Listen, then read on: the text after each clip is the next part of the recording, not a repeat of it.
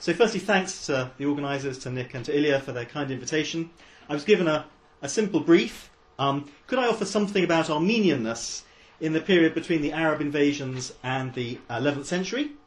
And could I do so in just 20 minutes? So I'm going to try to speak to the first, and I'm going to try to keep to time in the second. So, of course, there are myriad ways in which we can consider pre-modern identities, and we've heard a number of approaches already today. And I'm going to really be working on two principles. I know there are others, but the two principles that I've decided to select, the notion that identities are situational. Contextual is another very close term. They're specific to the time and the context in which they're constructed and deployed. And that means, of course, as we've heard regularly already today, they're subject to flux, to change, to alteration, to development. Even while they appear to be stable, even rigid.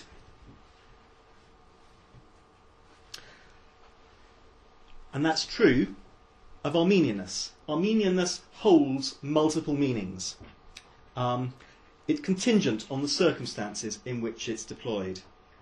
And secondly, I'm going to suggest that identities are oppositional, very much along the boundary notion that we've just been introduced to and reminded of in the previous paper. That is to say that they're constructed in response to surrounding communities, be they political, religious, social, linguistic, or legal, or any combination thereof. They do not emerge from nowhere. Again, therefore, it's important to distinguish wherever possible the other, against which the specific conception of Armenianness has been constructed. The other may take many different forms, from intrusive hegemonic power to rival noble family. But when the other is no longer other, the identity begins to collapse. And that really, in my view, is what happened to Armenianness in the 10th and 11th centuries. A number of the key components which had contributed to the construction of Armenian identity were displaced or tempered, and that identity began to transform rapidly, quickly, and very, very significantly. Now, one further preliminary observation. The surviving historical and literary sources for this period were written by clerical authors and preserved overwhelmingly through monastic collections, the point that I made this morning. Both features have had a significant impact, I would suggest, on the character and profile of early medieval Armenian identity, limiting the range of recorded expressions of Armenianness. I suspect that what's being preserved, therefore, the text that we can exploit and use, constitutes a rather narrow selection. But there are some surprising exceptions, and I'm going to introduce us to one or two briefly this afternoon. So I've divided the paper into two sections, the Persian other and the Byzantine other, and I do so very conscious, very aware of the work of Professor Russell, Professor Garson and others, who have really stressed the strong Iranian character of Armenian culture and society, and I in no way wish to disabuse your sense of that this afternoon. But what I'm thinking about is the Persian other and the Byzantine other in opposition to Armenianness and what these relationships can tell us. One construction of Armenian identity which emerged at an early stage was that of an imaginary community of Christian believers united in their confession of faith, recognising the leadership of one head of the church, the Catholicos, and devised in opposition, I would suggest, to an impious, ash-worshipping Sasanian Shahanshah and the administrative and religious institutions of Iran. The importance of Maccabees in this construction of Armenian identity was recognised and commented on by Professor Robert Thompson, and since I see he's not here today, I can say that it was exactly 40 years ago. This notion of a beleaguered but defiant people preferring martyrdom to compromise has proved to be particularly potent for the construction of Armenian identity through the ages, and it remains so even today. The foundational battle of Avraar in 451 was depicted by one Armenian historian, Khazar Papetsi, and reimagined by another, Yehishe, shortly afterwards, who offered a more focused study, intentionally, I would suggest, stripping away the long and fascinating narrative reporting later rebellion by Vahan Mamikonian and the reconciliation with Persia. Avraar was also commemorated liturgically, and as I mentioned, retains significance for Armenian communities throughout the world today. It was Yehishe's account which provided the template for later narratives recording, or rather representing, episodes of oppression and defeat. As Robert Thompson has also noted, at the start of the 10th century, another Armenian historian, Tovma Artsruni, based his description of the Caliph Jafar al-Mutawakil on Yehishe's description of the impure Shahanshah Yazdegerd II, just as his Buha, the Turkic commander who campaigned across Armenia in the 850s, was modelled on Yehishe's Mir Nerse, and there are other parallels. A later narrative, involving negotiations and agreements between various Armenian princes and the Sajid, Emir Afshin, at the end of the 9th century, also owes much to Yehishe, with Afshin portrayed as an evil-loving, peace-hating, insatiable for human blood figure, plotting constantly, above all as one who had reintroduced Persian dominion. Here once again Tovma is invoking the memory and inviting comparison with the villainous Yazdegerd II. Yet, I think I would like to stress that there are signs that our Armenian author, Tovma, is anxious. He is aware that the prominent Armenian princes that he is describing, who sought to profit from relationship with the Sajids, were no longer performing, and could not even be represented as performing, the traditional roles expected of them. Certainly, Tovma has to work extremely hard, and not wholly convincingly, to explain their conduct, commenting, willingly or unwillingly, they performed the things ordered of them. They went and returned one by one. He leaves it curiously but deliberately opaque. Are they unwilling or are they willing? It's not clear. But it's a later passage in that same text, the history of Tovma Artsruni, in a passage composed by a later anonymous continuator, involving an Armenian prince, Gagik Artsruni, on the one hand, and one of the Sajid emirs, Yusuf, on the other, which I think reveals the otherness of the Persians and the fact that this otherness is fast receding at this date. On hearing of his reputation for bravery and intelligence, Yusuf invites the Armenian Gagik to his court, where he is deeply impressed by the latter's wisdom. They discuss profound and obscure questions, otherwise undefined, as well as various aspects of kingship, including practical solutions to present dilemmas and problems. They discuss knowledge of the past, including past royal dynasties, the dimensions of their kingdoms. Gagik is depicted as a young and handsome man, his outward appearance reflecting his inner virtues. Now this passage, as I would hope that some amongst this audience will agree with, strongly evokes the 10th century Persianate salon culture of the Majlis and even the Munazara, where the court was treated as the locus for intellectual debate and dialogue. Now it is very, very improbable that a Sajid would have sought to take any lessons on kingship from an Armenian, nor that an Armenian prince would have given them. But the story clearly held meaning for the author. Although this continuation is undated, its composition would seem to suit a time shortly after Gagik's death in 943, when memories of Gagik were strongest, and such a work would have held greatest significance. So even in the middle of the 10th century, the recent past was capable of being refashioned. Now that the threat of Sajid depredations had disappeared, and even the memory of them was fading, the relationship between Yusuf and Gagik could be imagined in new ways, as equals, respecting and learning from one another. Not only, would I suggest, does this indicate that Armenian historical writing, at least in Artsruni Vaspura Khan, was now in dialogue with contemporary Arabic and Persian literature and forms and modes of expression, it also suggests that a process of political and social transformation was underway, with traditional loyalties and identities breaking down.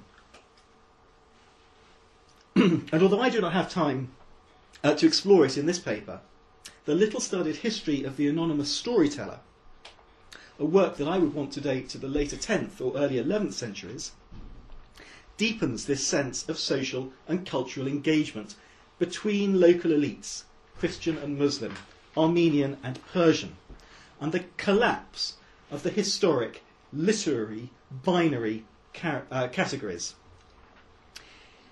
Now, this work may be an imaginative blend of fictional characters and historical figures and their interactions. But as we all know, or I hope know and appreciate, even invented worlds reveal something of the context in which they were imagined. The episodes are set against the backdrop of eastern Vaspurakan, the districts of Her and Salmast, and the city of Tabriz. This collection of entertaining stories is in no sense a work of religious history, and it's possible that sharp distinctions continue to be drawn by contemporaries in those terms between different religious communities, although we don't find evidence for it, at least in this part of Armenia at this time. But to my mind, these interactions seem to be pointing to some kind of shift in the 10th century, as the paradigm supplied by Yeishe back in the 6th century, conceptualising Armenians and Persians in antithetical terms, no longer held meaning. The Byzantine other. Armenian identity was also constructed in opposition to that great imperial other to the west, in the form of the Byzantine Empire. Whatever contacts and exchanges there may have been, they barely feature in the historical record, at least in the Armenian historical record. Disdaining Byzantium is a feature of several historical compositions in Armenian, including three I've included on the handout of Chevond, Tovma and John Catholicos, or Hofhannes Draskanaketsi. Indeed, Chevond carefully reworked an earlier account of the Arab conquests to enable Byzantium to be humiliated and then excluded at the earliest opportunity. I suspect that ecclesiastical and confessional tensions again underlie these decisions, informing how the past was refashioned. The past, as we've already heard today, could even be forgotten if it proved too problematic. By way of illustration, over 30 documents describe the schism between the Armenian and the Georgian churches in the first decade of the 7th century. A very deliberate, localised othering, I would suggest. But the decades after 632, when the monothelite formula held sway, are marked by virtual silence, suggesting somebody, at some point, found these too problematic and filleted the records. But again, moving forward, I would suggest this state of affairs changed as Byzantium pushed east in the course of the 10th century, and it became impossible to simply ignore. Two compositions from the second half of the 10th century articulate something of the changed circumstances and new possibilities. And the earlier work, The History of Taron, offers a highly creative retelling of the conversion narrative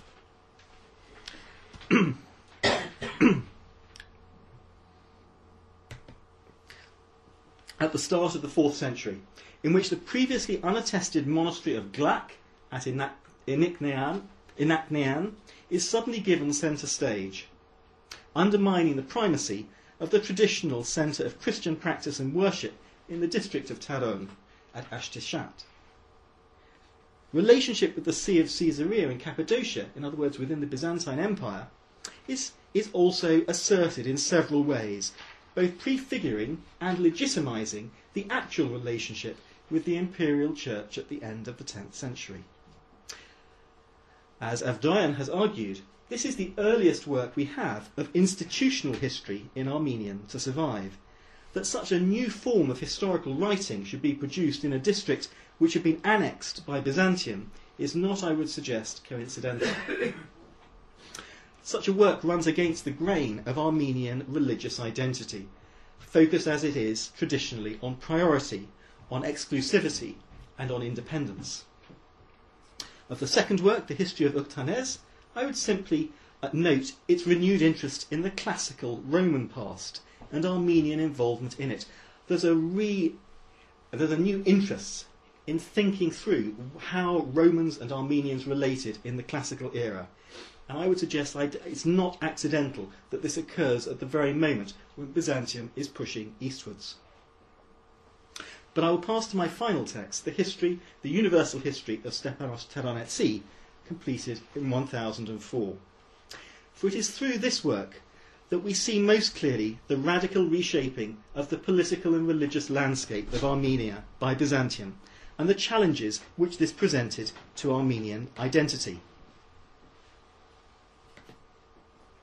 The Armenian elite, progressively exchanged their ancestral lands for estates and imperial titles in the Byzantine Empire, enabling districts of Armenia to be reordered within the Byzantine administrative structure. We can discuss what this actually entailed later. The network of Armenian bishops withered and was replaced by a new imperial episcopal hierarchy.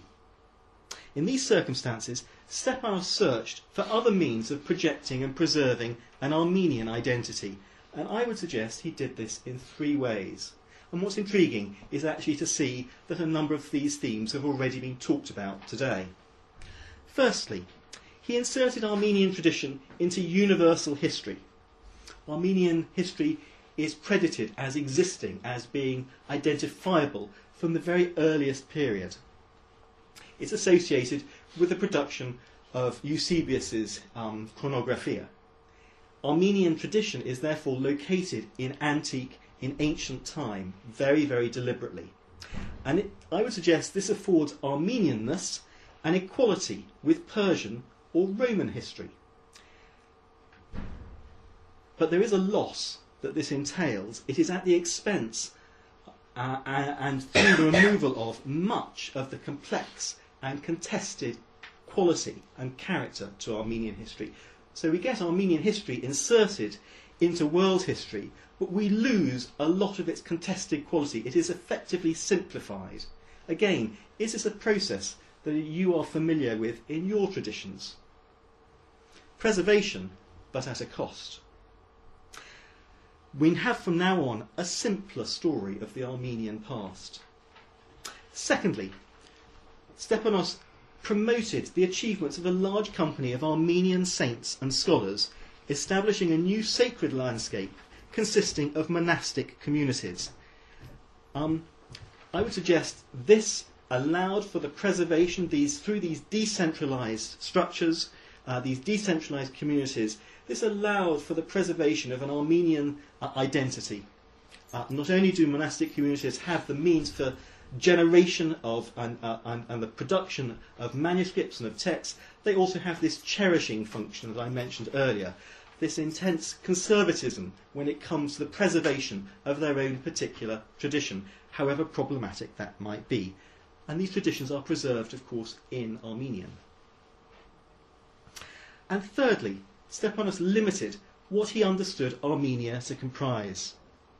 I would suggest he consciously excluded the southern kingdom of Vaspura Khan, as well as the highland world of Sunik. They simply do not feature in the last century of the text. Now, why did he do this? Because several dimensions of Armenian identity, the noble elite, the legal culture, which I haven't spoken about at all, religious practice, which I've said nothing about, these are in the process of being displaced and assimilated as the otherness of Byzantium dissipated. And as the otherness of Byzantium dissipated, Armenian identity began to collapse. Persecution by Persians and others may have brought about apostasy and martyrdom, but it also sharpened religious difference. It was assimilation with Byzantium which threatened the idea of Armenianness. And I would suggest that it was eventually thwarted not by any initiative from within, but rather the arrival of the Seljuks and the permanent exclusion of Byzantium from the east. The last dimension I'd like to touch on before I close is what replaced. What does the 11th century then look like in the Armenian historical tradition? And I would suggest that it is configured very, very differently. Now, I'm very conscious that somebody here will be working on the very text that I'm about to mention, the history of Aristarchus. But in my view, this history is conceptualised in an entirely different way. It is interested in the fates of urban communities.